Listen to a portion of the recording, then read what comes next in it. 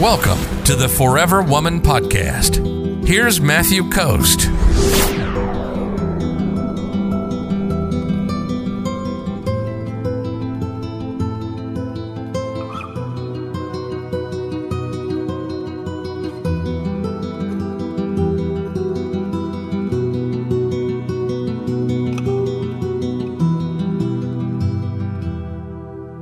Leslie says, how about when a man ghosts you? Well, if he ghosts you, just move on. It's one of the reasons why you should be dating in abundance, right? You want to date in abundance, and you want to look at a man's words.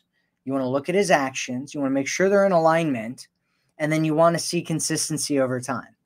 And so if you do that, Leslie, then if he ghosts you at some point, you're going to see that behavior and you'll be like, okay, that's what's happening with him. I'm not getting overly invested.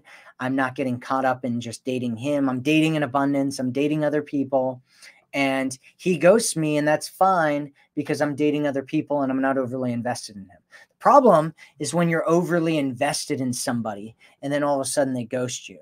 And sometimes you can't do everything about somebody doing that, right? Because people will, like, maybe he proves himself to you over some time and then eventually you fall for him and then he ghosts you, and it can happen, right? It happens all the time. It happens just all the time with men and women, right? Women do it actually ghost more than men do. They've shown studies on this, and they found that women ghost 150% more than men do. And so it's one of those things, right? It happens, but you want to make sure that you're putting yourself into the best situation that you possibly can by dating in abundance. That's why I created this system, Leslie, the Forever Woman system. I created that system because I want to give you, I took all the patterns, right? What are the patterns that women use that get into great relationships, that find the man of their dreams, that end up getting in a relationship where they're loved and they're seen and they're cherished by a great high quality man? And what are the ones that they don't? And I looked at the different patterns that women used over hundreds of thousands of women. And I said, okay, these are the patterns that work. And these are the patterns that don't work. If you want a system that works, if you want to put yourself in the highest probability of getting into the relationship that you want to have, you need to make sure you're doing certain things, like dating in abundance, like not overly investing in a guy, like making sure that you're connecting with a guy's emotions so that when he does connect with you, he feels like he really likes you and he wants to be around you more.